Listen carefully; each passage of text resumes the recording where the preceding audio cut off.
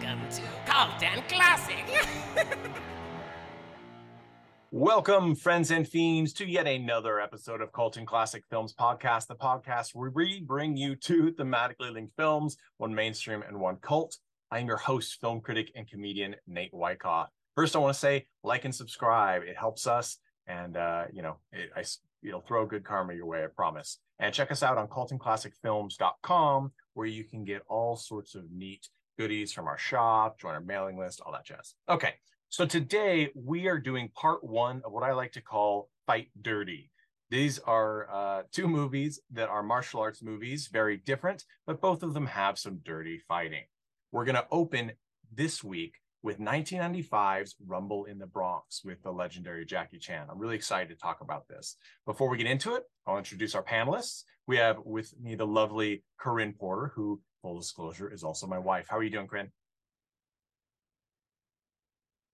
I like the full disclosure, like just in case I say something that could be construed as sexual harassment, you're like, it's okay, we're married. I'm also the HR department, so it's fine. Yeah. We also have with us longtime contributor Tad Mastriani. How are you doing, Tad? I broke my ankle. Well, it's okay. I will give you a printed sock sleeve for it. We'll talk about this later. And how are you doing, Mandy? Mandy Longley is joining us as well. I did not break my ankle, and I do all my own stunts. Oh, yeah. There's so much to talk about in this movie. So first off, full disclosure, of course, yet another one. I love this movie. I try and pull movies that have a lot to talk about, that I'm not super, I would say, fan person about. But this one is one of those that I am. I remember seeing this in the theater. 1995, Jackie Chan was not well known in the United States. Of course, we had badly dubbed Hong Kong actioners, martial arts films, Half a Loaf of Kung Fu, things like that he was a star in, many of which were low budget, shot on the same lots with the same cast members, just slightly different stories over and over again. But they were impressive. And the US distributors finally realized, hey, this is a good market. So Golden Harvest, and Raymond Chow, who produced so many Hong Kong films, martial arts and otherwise, went and said, okay, we'll do this movie to break into the US market. So it is kind of a co-production, not really a US co-production. There might have been, I think there was some production money in there, but the movie's supposed to take place in the Bronx, but it's actually filmed in Victoria, Canada. So it's not, I wouldn't call it an American co-production. It's also very clearly Hong Kong. Even though there are some Canadian cast members and the like, it's a Hong Kong movie through and through. It was the first big release to theaters for Jackie Chan, and it introduced the US to him in a big way. It was a big success. It won lots of awards in Hong Kong, and it launched the Jackie Chan media machine that sort of gave us all sorts of movies. Quickly following this was Jackie Chan's First Strike. Then we got imports of Super Cop 2, things like that ultimately led to US produced films like Rush Hour and Shanghai Noon and the sequels, and later Tuxedo, and some films that maybe didn't do so well. But there's no denying that Jackie Chan did amazing work and still is doing films. Now, he's not doing American films for the most part. He became jaded with the American market, according to him. He recently had a book come out, My Life, and you can check that out for lots of details.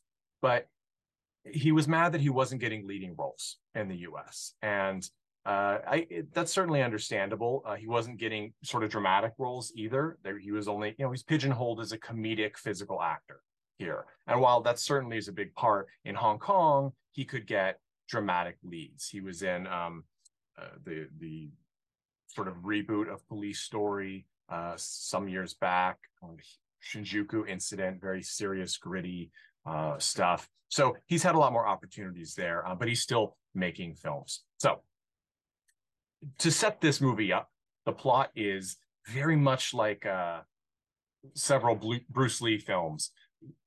Jackie Chan is from Hong Kong. He comes to the US to help a family member. In this case, he comes to go to his uncle's wedding. His uncle owns a small convenience store, mart in the Bronx, and is actually in the process of selling it to a younger woman who has her sights on Jackie Chan. His character's name is Kong Kyung. And from there, Jackie Chan ends up ruffling the feathers of some, I guess I'll call them a biker gang. But really, they don't actually drive like motorcycles. They drive dirt bikes and dune buggies with LED lights. It's pretty wild. It's a very multi-ethnic, very open racially gang, as we're used to from the 90s. And yeah, so he runs afoul of them. And then that gang runs afoul of some sort of mafioso type criminal organization who has a bunch of diamonds that are missing. So it's this big cluster where two criminal groups are fighting. Jackie Chan is in the middle, and sure enough, he kind of has, or rather, a neighbor who is the lesser gang member's girlfriend. She falls in love with him, we're to assume, and so it adds all this sort of tension. Everything wraps up in the end, but there is a body count.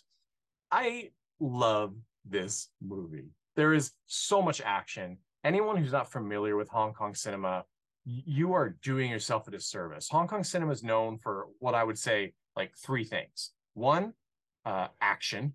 It's very action-packed. Nothing is really slow. Two, they do like narrative conventions that sometimes are cliche, but other times are really not. In this case, Kyung befriends the neighbor kid who's in a wheelchair, and it turns out his older sister is the beautiful gang member's girlfriend, right? So these are coincidental that, you could say it's a little contrived, but it works to add tension to the plot. So they use narrative conventions. And then the third one is the stunt work is unbelievable and also very dangerous. There's a reason why the US action scene does not typically look as real, as raw, as exciting as the Hong Kong scene. And that's because we're a very litigious country, and lawsuits, protection for workers, I would say is debatable, but those reasons, a lot of these stunts would not be done this way.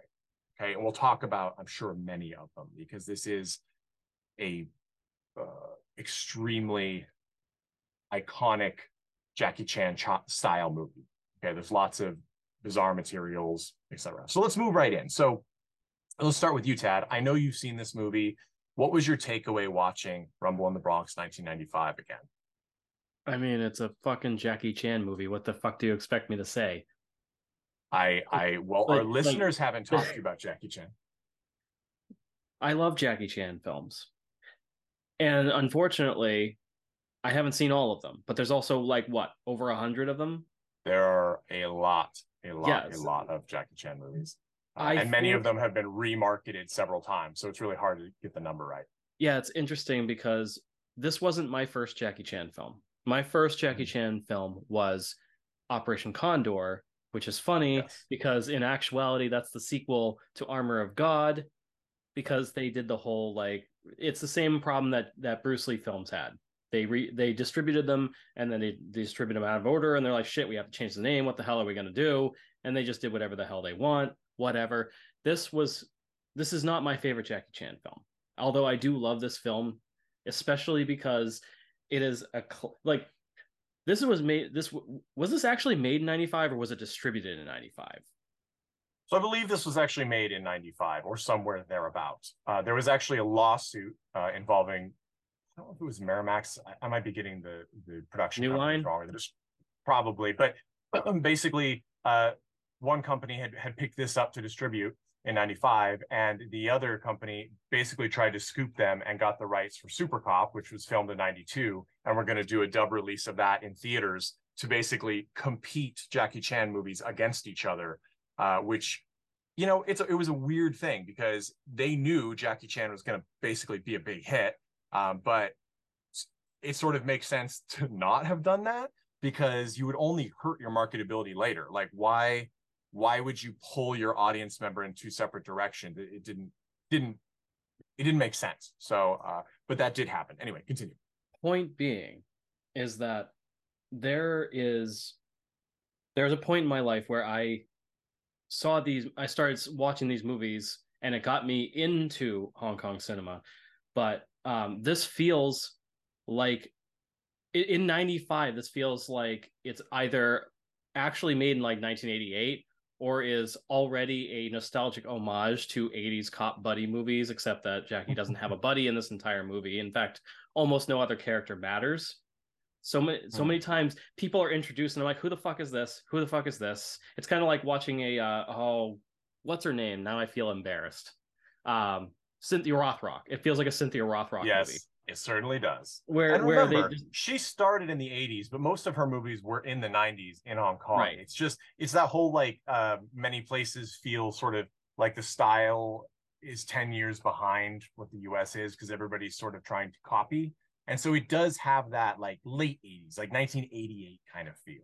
This is the perfect movie for explaining to people why the early to mid 2000s were so batshit with our media, because they were emulating movies like this. Because halfway through the movie, as is with most kung fu movies or any sort of action film in the 80s and 90s, somewhere along the line, halfway through, you lose the narrative completely and it stops mattering. At some point, half the movie ends up being a chase. Like, at least it felt like that. It feels like there is a hovercraft chase in this film. Okay, let's get that right out of the way right now. Yes. Not only that, the resolution to the hovercraft chase is Jackie Chan pulls out a serrated knife or sword out of a fucking shop somewhere that just happens to be there and literally kicks it against the car that he's driving with his foot and manages to slice open the hovercraft to stop it. Meanwhile, loved it. It's plowing cars over, it's running people over in ways where nobody dies, so it's more comedic than threatening. And it's just like, at some point, you just go, what the fuck am I watching? And then you remember it's a Jackie Chan film, and then you go carry on. That's my summary. Very, very much so. I think that's a pretty strong summary. I think the ending, you talked about the ending sort of being a big set piece actioner with the hoverboard, and Corinne and I watched this together, of course, and discussed a similar thing. I do think you're right. It's that whole James Bond does this, right? The last chunk of movie, the last 20 minutes or so is usually some giant set piece where the plot, it's going to resolve. There's no other path forward but the resolution of the plot. So you instead get just a spectacle. It's not only that. It's like, I didn't even mention, like, there's a hovercraft. There's a rock band. There's people running around in fuzzy suits. Nothing fucking makes sense. But at the same time, it's downtown Bronx. So I guess it's like, well, of course this stuff's going on. Yeah, Corinne, you're watching online. Corinne's face, she looked at, because that was, you noticed that, right, Corinne? You kept saying, like, wait, is there a circus? It was the mid-90s and there's rock bands in the street. Of course there is. Your mic's not working. We might have unplugged. Tech, you know what? It's a podcast. You're not paying for this, guys. It was working. I haven't touched anything. Yeah. Okay. It's good now. So they show the rock band. And at first, like, it's like under a bridge. At first I thought it was gonna be like, there was like a viral video in like 2008 of like a bunch of emo kids having their own rave underneath a bridge. And I was like, oh, it's gonna be one of those. And then it shows the hovercraft coming towards the rock band. I'm like, oh, wait, is the rock band going to blow the hovercraft away with the power of their rock? Is that what's going to happen? And I was really excited for that, because in the 80s and 90s, there's always rock bands. Patton Oswalt has this whole bit, like, the rock bands are always in a factory somewhere, and the factory seems to make nothing but sparks. And then there's a woman somewhere else in the world, and they blow off her clothes with the power of rock. I thought the power of rock was going to play into it. That would have been, I think, just as logical as anything else that happened in this film. But yeah, then they cut back a few times. There's someone like doing I don't know what you would call it, like fire choreography. There's a fire dancer. There's a guy in a green caterpillar suit, and I was like, wait, I thought there was I'm going back to, is there a rave going on under this bridge during the day? The weirdest part of that scene might be, though, that the guy on stage in the rock show points at the thing and goes, a hovercraft, only mildly concerned. First of all, he knew what it was on site, which was the weirdest part of that scene. I was like, I would not have on site been like, oh, I know what that is. I told Nathan, if I was in one of the cars, I don't know if I would have gotten out of the way or even had time to be scared, because I would have been like, what am I looking at? Like, he's like, it's a hovercraft Going down the street, like hovercraft You know what? parade during. More and more. Like I'm sold. Those listening, if you haven't seen the river boat or like those swamp, Florida. It's like the size of a city block. It's massive. it's 4 lanes wide. This Like, is the it is Titanic of boats. I don't know where they got this. It is- what it's used in movie. I'm not sure. Looks like it should be like a tugboat or a ferry that's going like to Staten Yes. Island or like something like huge. significant. Setup of this, but that's okay. It's a There's hoverboard. also And an endless supply of windows that need to be they shot shoot out by so the many various windows. villains. I was like, are they repairing the windows as they go? Because I've lost count of how many windows have been shot out in this 20-minute scene. Well, like I was mentioning to Corinne when we were watching it, there's like sort of in the 70s how there was this brief but powerful fascination with the trucking life, right? We got Breaker, Convoy with Chris Christopherson. Like, we got these tons of these movies where truckers were like important and interesting, and people loved semis and big rigs. In the 90s, we did have like a brief like hoverboat, hover vehicle, Cover like, anything. hover anything. And you could buy your RC cars from Toys R Us that were little hover vehicles. You could, and every cartoon had one. Every cartoon. Ninja Turtles, they eventually had, and they made the toy, the like the sewer hover. I don't remember what they called it, but it was a hoverboat for the sewer. G.I. Joe, you had the swamp hoverboats for like Zartan's crew. Just hoverboards. It was like the Gargoyles has like a 2 to 3 episode arc that involves a giant hover ship that can also become an aquatic like submarine. Exactly. It becomes a submarine. It becomes an aquatic vehicle. Yeah, it's just the 90s were like, what if it hovered? And it seems like people, like, it's sort of when something gets so popular, people assume that it has to have some sort of brilliant function. Like, also late in the 90s, there was the idea that you could actually make a hovercraft as a spinning UFO. Remember those? They actually made like various, I think a couple of governments even made a couple of like devices that were essentially flying saucers, and they spun and they had some sort of hover capability. But of course, they don't work very well, and they just kind of fumble around until they land on their side. It's a disaster. You can look it up, but it's one of those things where I think people are so fascinated, become so popular, that people who have the money to actually try and make things are like, let's do it. Like, this is a good idea, because like 16 to 13-year-olds everywhere want to own their own hovercraft instead of a skateboard this year. Let's make a military hovercraft. It just makes no sense. It makes zero sense. And I'm kind of here for that insanity. But there we go. That's the hovercraft of this thing. Now, the hovercraft's not by any stretch the most impressive thing in this movie. Jackie Chan and the fight scenes and the choreography is head and shoulders above. Mandy, had you seen this movie before, and what did you take away with this watch? Like the title is extremely familiar to me, so I feel like I must have seen it at some point, but it might have also just been some level of familiarity in having seen other Jackie Chan films. Like that was it. I certainly didn't remember the plot. I didn't remember like the dirt bikes going over like the parallel parked cars down the street in the Bronx, which I think was introduction to the gang. like that random weird scene, and the barefoot water skiing, because also super random but very impressive, like were my two standouts like on this film.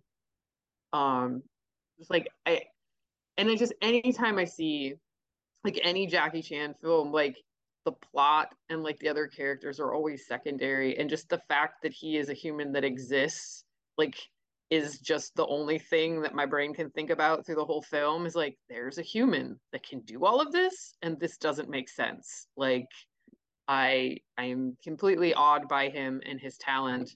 And so it's always like a treat to see one of his films, like despite the plot or weirdness, like the stuff that doesn't make sense and anything. It's just like, wow, Jackie Chan is doing this thing and he is amazing all the time.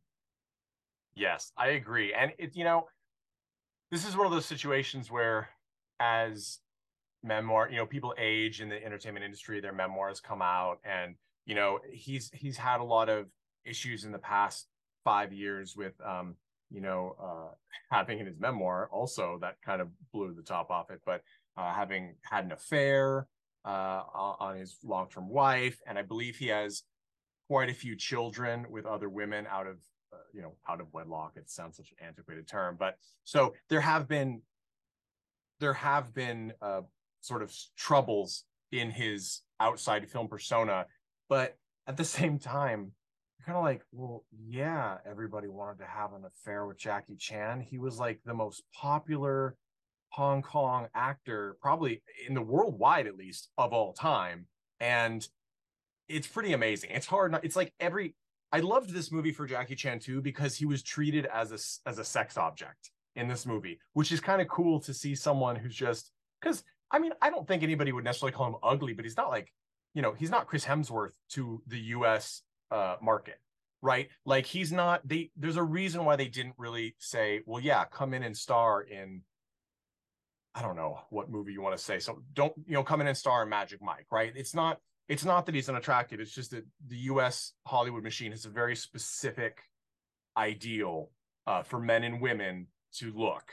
And yet he's treated by the women in this as like really sexy, and he's super fit. This is like the most muscled fit he's been, and he's constantly shown in like undergarment onesies and like, if you're in a sleeveless shirt with the collar, do not fuck with the guy in that. All right, because he's going to fuck you up.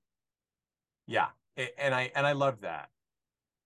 And so I don't know what to say. It was nice to see, and also it was nice. I mean, he flexes, he's goofy as well, which is always kind of a staple for Jackie Chan in his most of his popular movies. As I said, he has done quite a few dramatic roles now, but this is what he's most known for.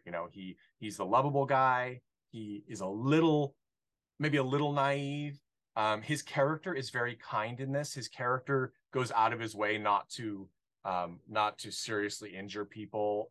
He has several chances to shoot the bad guys, but he only shoots one person, and it's in the leg after that person has shot someone in the leg. So it's sort of they had it coming. He also has this great reconciliation moment with the small-time gang leader after he's been attacked so many times or whatever, and has a one-on-one, hand-to-hand fight with this guy. Finally, the guy, has that turnaround moment where he's just like, forget it, stop, you win. Like, you win. And Jackie Chan's response to him is in Chinese, is like, just I hope the next time we see each other, it's on friendly terms, basically. He's like, I hope it's over tea. And I love that the bad guy, right, has to, like, asks his friend, who is presumably Cantonese, says, like, what did he say? And then he goes, do you think he really meant it? Like, and it's interesting. I believe it was Mark Ackerstream who played that character, Tony. And it was a nice moment. And there's a couple of moments that I actually think, while they may be melodramatic, actually worked really well. And the one I think that stands out the most is we, the audience, have now seen before the characters do that Kyung, the Jackie Chan's character, has befriended the wheelchair-bound neighbor kid, and we know his sister is in the gang that beat Jackie Chan up. Jackie Chan does not know it, and the brother does not know it. Yet after he stumbles home bloodied and in need of care, she realizes, this is the guy that's been nice to my brother, and she brings him in and takes care of him. And there's this really nice thing where, this is, I guess, a later scene, but it gets confused because they revisit the same sets multiple times, which, again, the plot, yeah, okay. But Jackie Chan is in with the kid, and they're like, my sister, are you here or whatever? And of course she is. She's in like this skimpy, I don't know, biker girl outfit, but she's hiding from them, and because she doesn't want Kyung to know that she's in the gang. And this is, of course, Françoise Ye, who is started as a political science major, became a model, and then moved on to film. And the kid and Jackie Chan's character are talking, and basically it comes out that, like, my sister's not around a lot, and I miss her, and I don't know what she's doing all the time. And Jackie Chan's character is like, she's working to take care of you. It sounds like your sister really loves you, make sure you take care of her. And then the little boy says like, I just want to, I don't know, I feel jealous of other kids. They can go out with their sister, they can protect their family. I can't walk. I've never been able, you know, and she starts to cry and she comes out revealing herself and is sobbing and holding her brother. And Jackie Chan, she starts to apologize and he's like, no, don't say anything. And he sort of just, bygones speak up, bygones, lets her off the hook immediately. And it tells us a lot about his character, but also I thought it was a really sweet, sort of believable moment for this side character, the gangster's girlfriend, who it would be really difficult, but we get it a lot when it's like, oh, the hero of the movie is so awesome and hot that the bad girl leaves the bad guy for him. And you're like, it's cliche. It's also super unrealistic. She's probably with the bad guy because she likes being bad and likes the bad guy, right? Like that's kind of the thing. But in this case, her complication with having a brother that she really loves and seeing this guy be really kind to her brother, and then not only that, but be so sort of kind as to let the fact that he was brutally beaten up in a scene that we'll talk about by her gang, by her friends while she's there, to let that go, it's like a step above, right? Like I can totally see falling for that character from that woman's perspective. And I think that's more complicated and a little smarter than so many other films that would do the same plot device of falling in love with the bad guy's girl. In fact, again, to bring up James Bond, it doesn't seem on the surface like there's many parallels, but there are some. James Bond is like the absolute worst, the films at least, the absolute worst for the bad woman falls for James Bond because she's just so hot. And I'm sorry, it's Sean Connery, and it gets a little less hot as he gets older and as he talks more about beating women. Like it didn't really fly. But in this, I believed it. They sold it. You know, Nate, do we know what the actual script was in Cantonese? Like, so there are some differences. This is a really strange. I'm curious a little bit. So there's things that make more sense. For example, in the original version, which was recorded, Jackie Chan's character who's visiting is a Hong Kong police officer. So it makes certain things in this movie make a little more sense, because like how he deals when he's trying, at one point his friends have been taken hostage and the super bad guys want the diamonds that were stolen by the other gang. And Jackie Chan has them. And this is a big mess, but it doesn't matter. But he's like, Jackie Chan is wired and he sort of breaks script from the police, what they want him to do. And he knows how to get what he thinks is the information. He wants to meet the big boss kind of thing. And it makes sense that, oh, he kind of has done this before to some extent. Okay, he's a law officer, not in the US. And if Hong Kong movies have taught me anything, Hong Kong police operations are a slight bit different. And and it involves a lot more beating of witnesses without shame. I'm not saying that the US doesn't beat witnesses. I'm saying that they potentially try and hide it, at least before body cams. Anyway, don't pull me over. I don't have any money. So yeah, that's the biggest change that I saw. There also is more footage. I don't know. So this is the DVD release. Very fascinating, this particular DVD release, because when it was originally in theaters, there was a dub that did not have Jackie Chan's voice. I have not found this anywhere online, but I know it for a fact because I saw it. It could be the Sinbad genie movie, like fake out that everybody thinks if you don't know what that is, look it up. It's wild. Everybody thinks this movie exists, but it certainly doesn't exist, supposedly. It does exist. I saw it. That's what everyone I says. saw There is it. no record.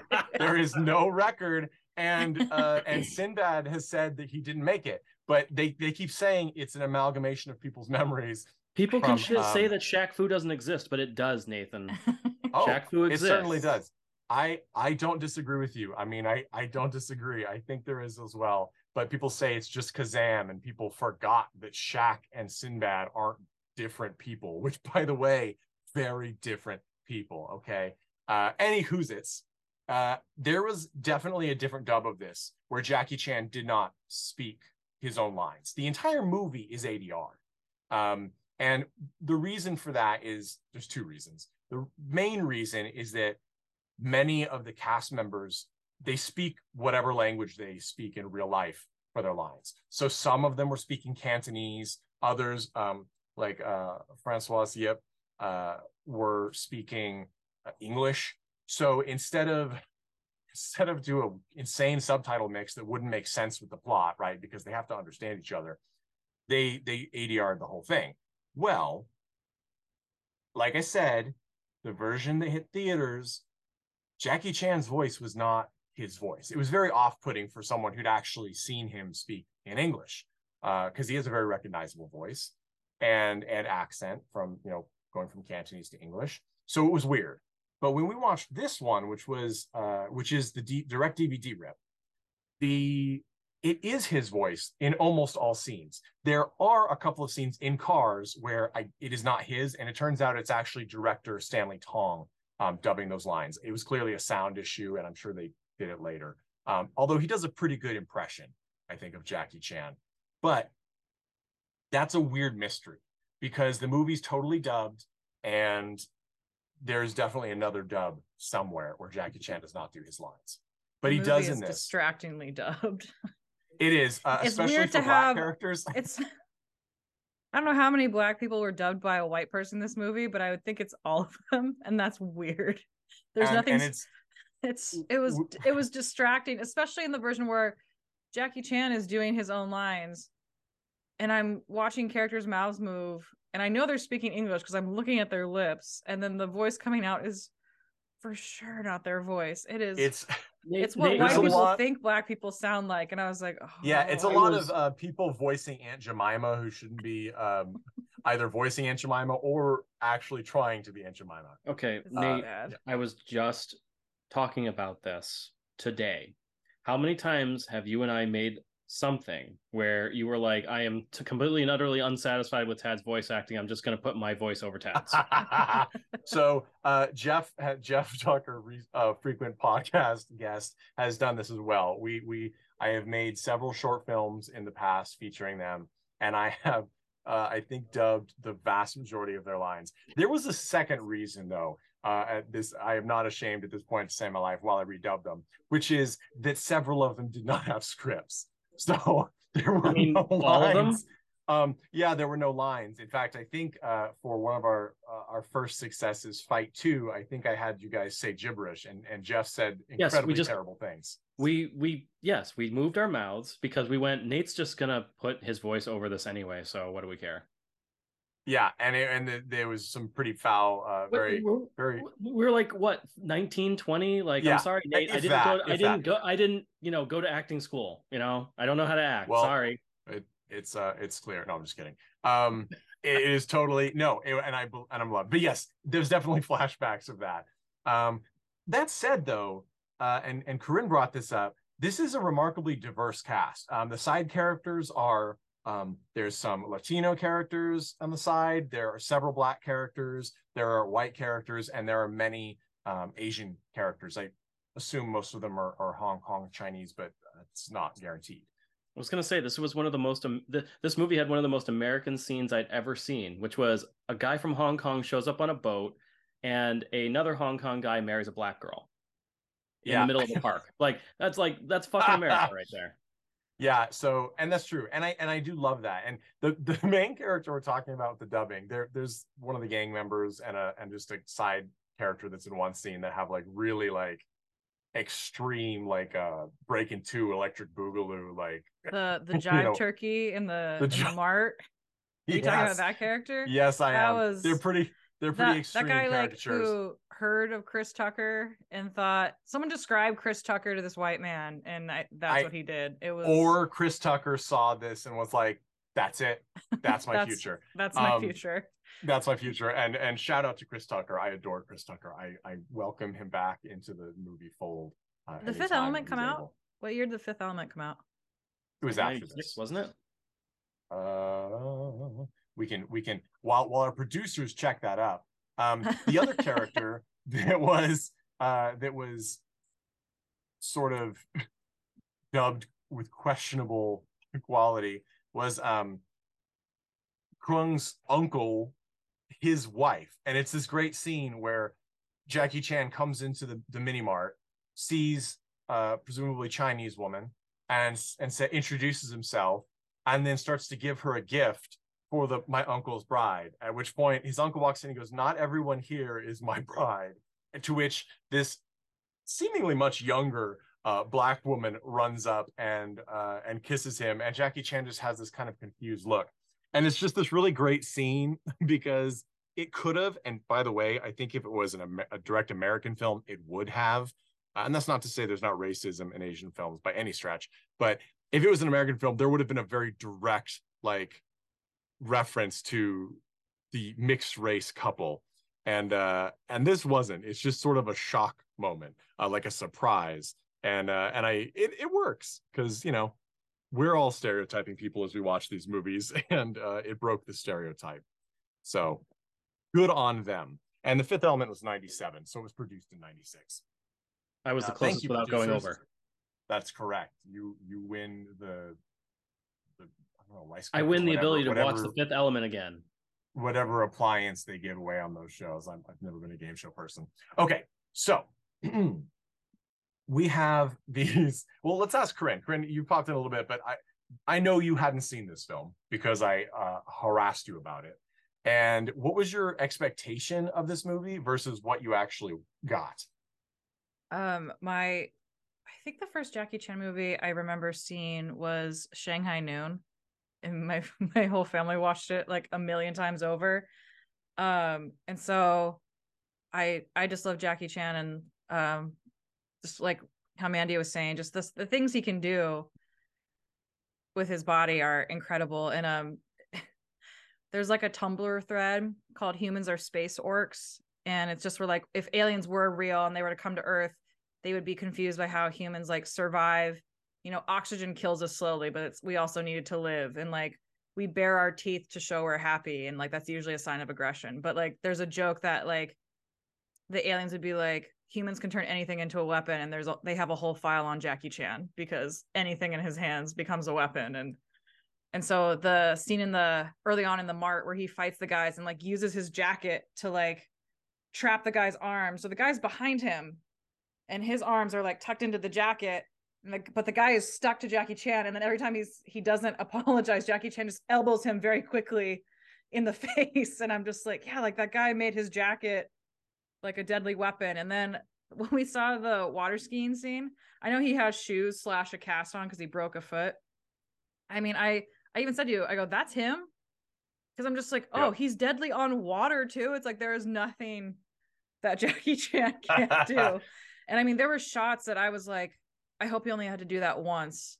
Like jumping, I mean, shots that in an American film would never happen. And if they did, it would be with wires. It would take 10 hours to set up. There'd be a net below, and it would never be the lead doing this leap ever, because he broke his foot on one of these leaps, and he does several of them throughout the film, but from building to building. And I just remember being like, I don't know how you would practice that, or if he's just like, he is so in tune with his body that he's just like, how many feet is it? 30? Yeah, I can do that. Like, I just need a running start. Like, it's just to watch him and to do these leaps and land and tuck and roll. And you're just like, no one else does that. and I don't know who else could. Like, I don't know what other, I know they've talked about like in The Witcher, Henry Cavill, much to like the program's dismay, like he actually does a lot of the fight scenes, and they're like, we don't want the lead if something happens to you, but like, and they'll spend days choreographing a 3-minute fight scene. So it's like, but the scenes always turn out well, and like he's very physical, but it just, you think of all these action stars today and you're like, they just can't, they're not jumping from building to building, they're not water skiing in tennis shoes and a cast, and it's just like Shanghai Noon, like he uses like a taxidermy moose head in a saloon fight, he uses swords, he uses holes, and it's just like, this movie gives you just a taste of that. Like, and I think there's actually a little less fighting in this scene than other movies I've seen of his, but just his physicality of like, he's in the air, he's on land, he's on the sea, like he's just, he takes it into like every element, and just he's superhuman. It's truly incredible to watch. It is wild. The only other actor I could think of that could compare in terms of how much he did his own work was like Sammo Hung. Like the only other guy I can think of. Another Hong Kong legend. They went to Chinese opera school together. They collaborated quite a bit behind the scenes. Yes. And Stanley Tong, the director of this movie, has done quite a few Sammo Hung films as well. It's interesting that we talk about this because I think it's like when you ask who could do these things, well, it's stunt people, right? And they're really unsung heroes in American cinema. We do not respect them enough. You know, Ray Park, all of these people. Except for Ray Park. We all love Ray Park, and we do, but so many people don't even know his name, right? Like really, they know Darth Maul. His name's Darth Maul. Okay, it's good enough. Darth Maul. He was the headless horseman in Sleepy Hollow, but you know, holding Christopher Walken's head. Okay, so like that, like it was Ray Park. That film, but that's for another podcast. Oh, that's another time. I like that movie. We'll talk about it sometime. They're interesting things. So Jackie Chan, but again, stunt people, right? And Jackie Chan, of course, is a stunt person. Interestingly, so I mentioned that Stanley Tong directed this film. He also, I mean, he directed Jackie Chan movies before this, but this was his big one. He was a stunt director and a stuntman. And interestingly, because he directed Jackie Chan's First Strike, which was the follow-up the following year, that they were like, oh, wow, this is box office dynamite in the US. So here we go. And he did Super Cop and Super Cop 2. He's a stuntman, and he had this rule, apparently, that he would not let his cast do a stunt until he had done it himself. So we're talking specifically, interesting, on that scene where Jackie Chan jumps from building to building. And we see this in movies all the time, but it's essentially never real, right? And if it is real, as Corinne mentioned, there would be lots of pulleys or Tad, lots of pulleys, wires, etc., for safety. Well, in this case, Stanley Tong did the jump. And what's really wild about it is it's not from roof to roof. It's from roof off of one building to a platform fire escape or a balcony. It's a much smaller target to hit. Yes, and it has a railing, right? So it's not a flat platform. So he had to jump from that roof onto the platform and roll into the open door of the building. And Stanley Tong did it, or tried it, with a harness, because they're like, I mean, even they are like, we're not going to kill people if we can help it, right? Like, let's do this with a harness. And basically he decided it couldn't work with the harness. It actually was more difficult and potentially more dangerous because he couldn't make the jump. So what they did was, because when you went to jump, they couldn't see the platform until you jumped, which is crazy pants, right? You could not see where you needed to go until you jumped already. So what they did was they taped off the direct area, and basically Jackie Chan had to like make sure that he jumped straight from that area. And he did it on the first try.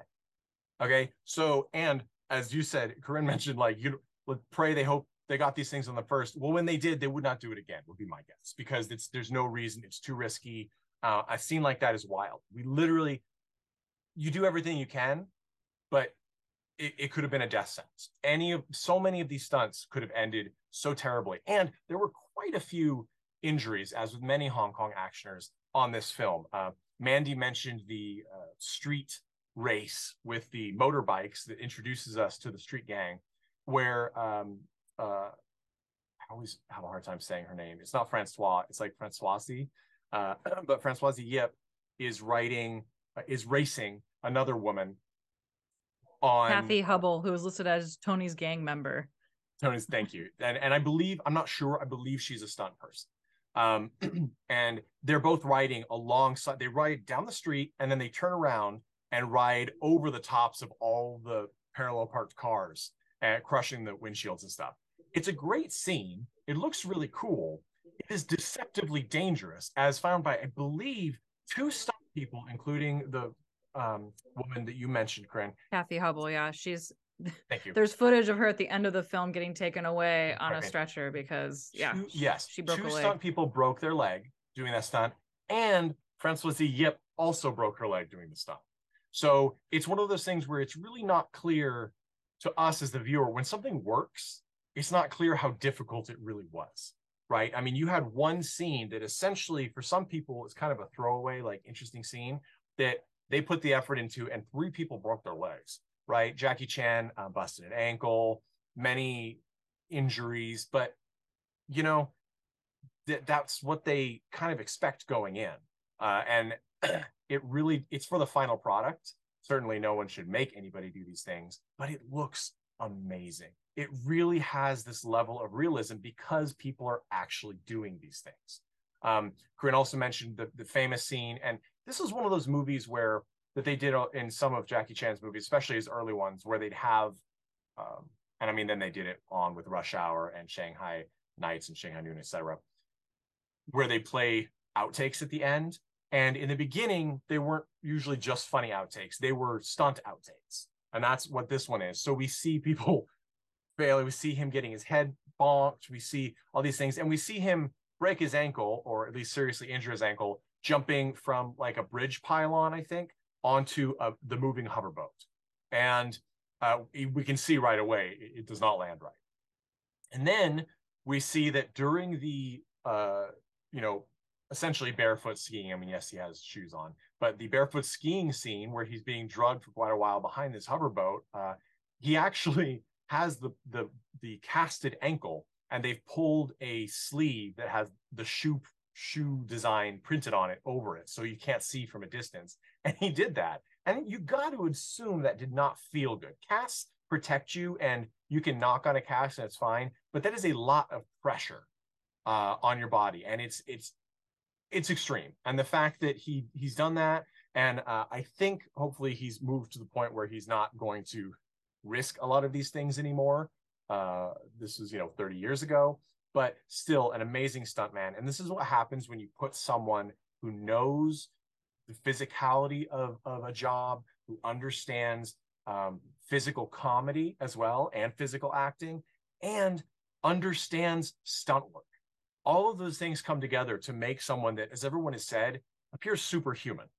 And it is really wild, and it amounts to just an excellent film. And I wish that we would start casting more on the combined package that people can offer a movie versus just appearances. And we are moving to that direction, I think, in some ways. And in other ways, we're not, right? Like you just, it's still a production environment. You still have producers and film companies and money that says, no, people are going to go see this because, and I'm going to pick on Scarlett Johansson, because Scarlett Johansson is, right? They're not going to do it. And no shade to Scarlett Johansson. I mean, she's made some questionable decisions, but I get it. So she's also a delight. So, but that's the case. I do want to, before we move on to recommendations for this, I want to talk about what we really haven't touched on, which is the famed Jackie Chan, and Corinne mentioned it, stunts and like the fight choreography with uncommon materials, right? There's other movies. I think Jackie Chan's First Strike, he does an amazing thing with a ladder. But in this, he's at one point, he like jumps under and through a grocery cart. He knocks people into pinball machines and then does like a backflip over the pinball machines.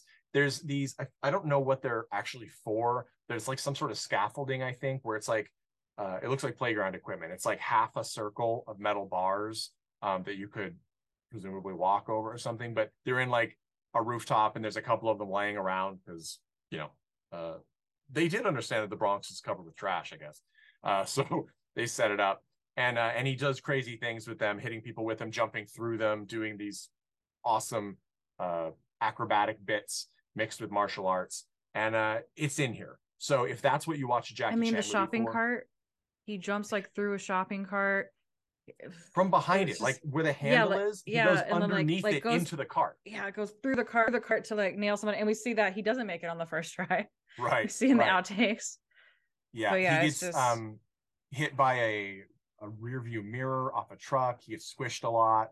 And these things are difficult.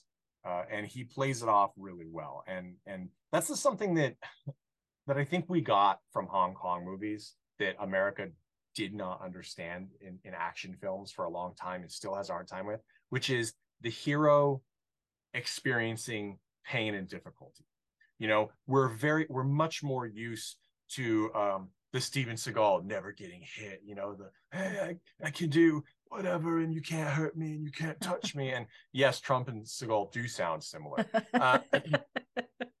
And we get that sort of impervious, like things get a little different with like Rocky, right? Like there's more thought and intent behind that. It's got to be difficult. There's got to be a physical battle, but they still have infinite numbers of punches against each other, right?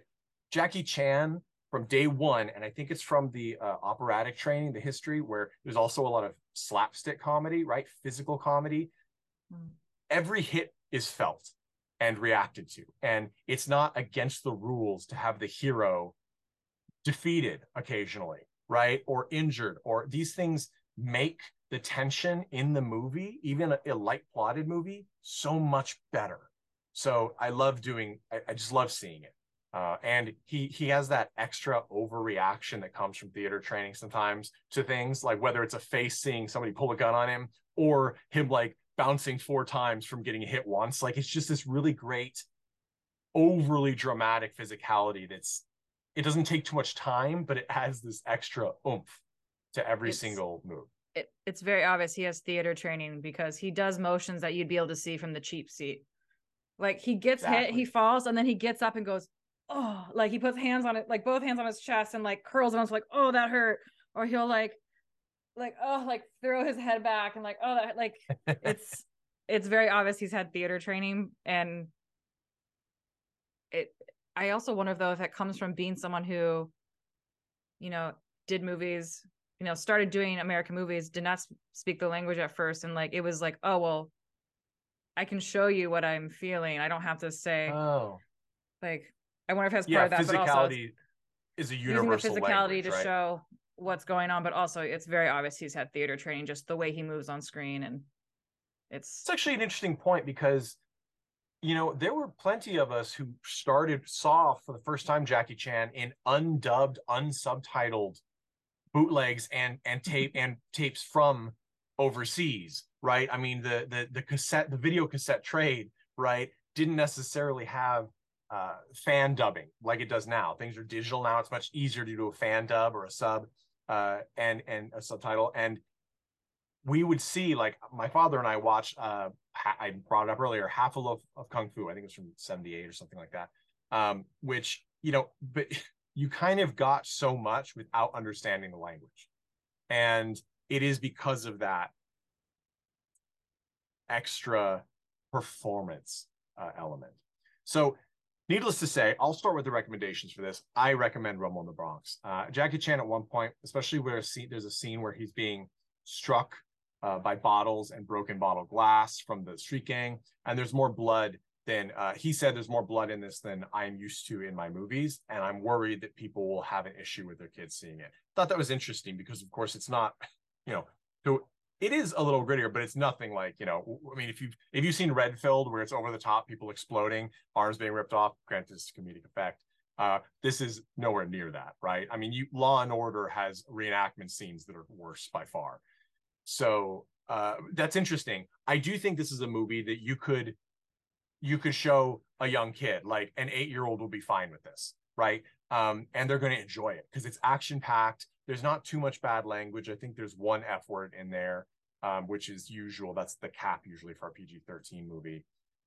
There's no nudity. There's no overt sexuality. I mean, Francoise Yip does like a cage dance with a tiger around her because that's her day job, right? Probably a night job. But I mean, it's TNT would play it without a second thought at 3:00 in the afternoon, right? There's nothing overly terrible for young people to watch. It's just a fun movie. And it's action packed. And I mean, the big set piece ending with the hovercraft is fun. I am one of those people who would be like, I'd be much happier with just a big another fight off with Jackie Chan. In some ways, I think even though there's billions of cars that get destroyed and all sorts of crazy things that get just damaged and destroyed as they drive this hovercraft through a Canadian street, it probably was easier than choreographing a 10 to 15 minute fight scene because there's just so much work in that. So I get it, but I recommend it 100%. This is my favorite Jackie Chan movie, hands down. And I love others as well. If you like this movie, check out First Strike, or also known as Jackie Chan's First Strike. This was so successful, they followed it up real quick. That one even has, I think, a little more goofball to it, but it also has some up to the ante stunts with like I said, ladders and various odd accoutrements around. So that's my recommendation. Mandy, would you recommend Rumble in the Bronx from 1995? If so, why and to who? Yeah, I would, for the reasons that we covered. And also, you know, 5 more Jackie Chan movies just to, have a good binge of it. And you can thank us later. Totally, I agree. Just really can't. I can't say enough. I really love this movie. Even if you are not into martial arts films, it's fun and you're not going to be bored. There's no boredom to be had. And that's something I will say for Hong Kong movies, especially. They understand how to entertain the audience. And that is so important. It is the most important thing to understand in film is if you're not entertaining the audience, you have already failed. You already have failed. There's lots of course, independent films and experimental films that maybe will try and test the limits of an audience's acceptance. And maybe you can get away with that if you have the right audience and you set the right tone, right? If people know it's a slow burn or something weird, they may stick it out longer. But if you want something anyone can sit through, you have to be entertaining every scene. And they understand that. And that's why I will, without understanding anything or not, without any prior knowledge of it, I will watch any Hong Kong action movie ever. And I have. And it is brilliant.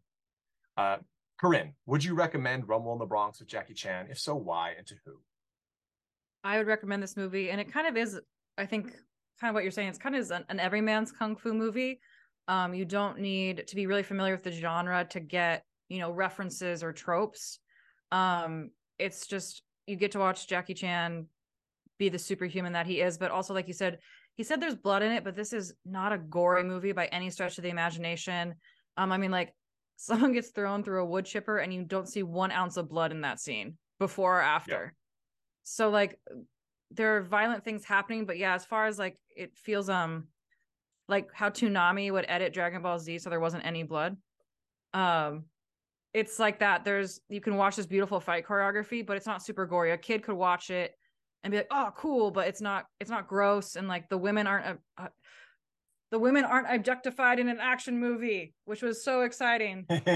Yeah. The only time a woman has her pants down is when she's on the toilet, so it's not sexy at all. It's played purely for comedic effect, and both of the people in the scene are like, "Stop looking, this is weird." So yeah, this movie I think is just a really good paced movie that is entertaining. And yeah, it's not a slow burn. It's just there's something happening in every scene that keeps the plot going. Whether the plot makes any sense is, could be argued, but it's kind of an everyman's movie, I feel like, and I can see how this would kind of launch a career because it's accessible while still being extremely entertaining. Very accurate. And before I pass it on to Tad for the final recommendation of the evening, I do want to give a shout out to some other cast members. Bill Tong plays his uncle. He only has a couple of scenes in the beginning, but he is instantly recognizable. He passed away in 2006, but he essentially plays a character named Uncle Bill, or referred to as Uncle Bill, in a huge, almost, I mean, every Jackie Chan movie that he's in, essentially. Whether he's the police chief, he's Uncle Bill. Whether he's in this, he's Uncle Bill. Police Story, Uncle Bill. It was his thing. He actually, interestingly enough, was a nation-renowned horse race commentator in Hong Kong, and then that's how he broke into the movies. He's been in all sorts of things. He's in the sequels to It's a Mad, Mad, Mad World, all over the place. He's very another movie that couldn't be saved, but again, might be for another podcast. And by the way, it's a mad, mad, mad, mad, mad world. By the way, you missed a mad, I think, in there. I know. True. Also, for anyone who's wondering why we keep referencing some other big Jackie Chan hits from the 90s, it's because the two writers on this film are responsible for Super Cop and Rumble in the Bronx and First Strike. So they're very much in the vein. If you like this movie, you will enjoy the others. I also, last shout out on the cast, because she deserves it, is the actress who played the shop owner who took over for Elaine. Jackie Chan's uncle, Elaine. Thank you. And she was a pop star first, and she actually was a controversial pop star. Unlike when we think, I think when we think of Asian pop stars now, we think of J-pop and K-pop, where it's sort of, not that there aren't controversies, but just like American girl and boy bands, they're packaged by studios, right? So they're made to be a certain product that's marketed. Whereas Anita Mui, who, sorry if I'm terrible with pronunciation on that, but she was known for a long time as the Madonna of Hong Kong because she had a very androgynous look, and she had sexually, not explicit by today's means for any stretch, but sexually provocative songs, some of which were pulled from Chinese airwaves because of that. So she was very popular, and then she moved into films from that avenue. She unfortunately died of cervical cancer in 2003, far too young, but she does great in this. And she did this kind of role in many Hong Kong films where she's both kind of the cute side character that could be a love interest, but also a comedic powerhouse. Like she was not afraid to be a goofball. As Corinne mentioned earlier, her store is collapsed around her, and she's sitting on the toilet, and she does half the scene standing up with her pants around her ankles, refusing to pull her pants up. It's slapstick, but I have a hard time seeing a lot of actresses in any country or any genre who are both considered beautiful but also willing to do these over the top to look stupid, right? Most of us don't like to look stupid, even if it's intentional. So I really shout out on that. This movie loves the trope. Put a beautiful girl in glasses. She couldn't possibly be the love interest. Totally. This woman is now hideous because she's wearing glasses. Right. I do love though too that she so the first time she sees Jackie Chan's character is she's trying to get his uncle to lower the price to sell her the store, and Jackie Chan is flexing in front of what he doesn't realize is a one-way mirror. So she's watching him, and he then realizes when he comes in that it's a two-way mirror, and looks over, and she just looks at him, and she just mimics his muscle ape stance at one point. Just makes fun of him, and he's embarrassed and walks away. And I love that she is not a weak character by any stretch, and she plays the shopkeeper kind of to a T. And it may seem stereotypical, but she is a tough shopkeeper, and that's super great. I love it. She just did a great job. So it's always fun to see these people who can carry a small side role, elevate it on their own merit. So, okay, moving on to our final question recommendation. Tad, do you recommend Rumble in the Bronx from 1995? I know you didn't enjoy it. Nathan, this is a Jackie Chan movie. What the fuck do you want me to say? So you recommend this? Do you recommend it to any group in particular? Yeah, people.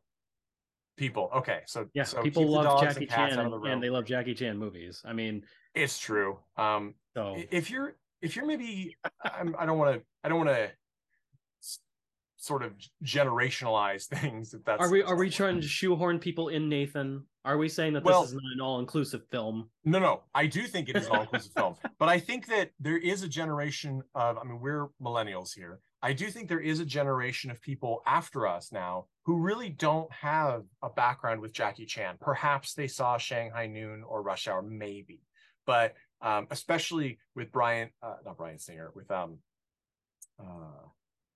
forget his name, who directed Rush Hours. But since he's been effectively thrown out for being sexually inappropriate, these movies are they haven't been carried forward to the next generation, and they certainly haven't, I don't think, understand the huge bad impact in a way that Jackie Chan had in the US. We had a Saturday morning cartoon show where he was the lead character, but he did not voice the lead character. That's how famous he was at that point. Somebody else did an impersonation of Jackie Chan's voice to play Jackie Chan in Jackie Chan Adventures, the animated show. And all he did was sort of like R.L. Stine did, right?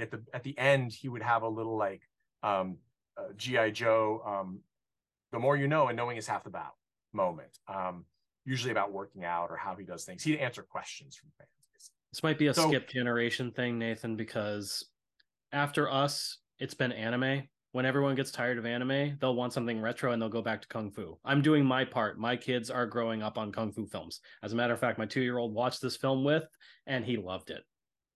Yeah, well, we've been seeing now it's a different tone, and this is for a whole nother conversation, but we have been seeing a resurgence of sort of spaceman films, right? Space was always like in the 50s, it was this huge deal. And even in the 70s, we had some where it got more cerebral, like we talked about Silent Running and things like that. And then we moved away, just like we've moved away from Westerns and somewhat away from martial arts. And it is cyclical when people rediscover it and it comes back. And people like Quentin Tarantino and Robert Rodriguez, people who have a very strong love for the cinema that they experienced growing up, are pushing forward these older genres and films to another generation. And I'm very grateful for it. And that's one of the things that I want to do here on Cult and Classic Films podcast, is remind people that these genres exist. And I am a strong believer that in every genre, I would even say erotica, in every genre, there is a film for someone. No genre, a romance, a drama, there are those films that you will enjoy. There's no excuse not to experience other genres. And of course, martial arts is much beloved here. And that film for me is horror. When are we doing horror, Nathan? We will one day discuss this film. It is on the list. Those of you listening who have no idea what we're talking about, it is actually called Horde. And it is a legitimate film. So, not that we wouldn't do illegitimate films on this pod. We're fully open to that. So thank you all so much. Please like and subscribe. Please follow us and rate us on whatever podcast platform you listen. It helps others find us.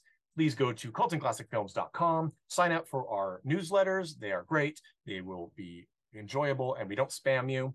And thank you so much for listening. We'll catch you next week with part 2 of Fighting Dirty, where we talk about a really great Turkish martial arts film. I don't want to spoil anything, but it's pretty cool. To play us out, as always, is The Chud with All About Evil.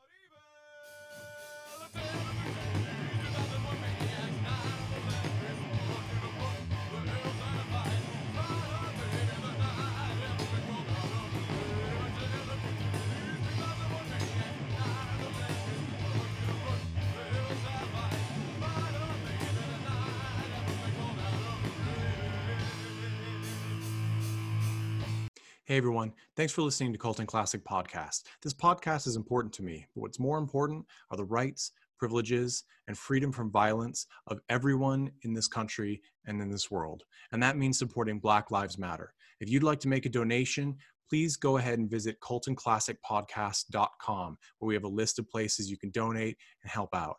And please stay safe.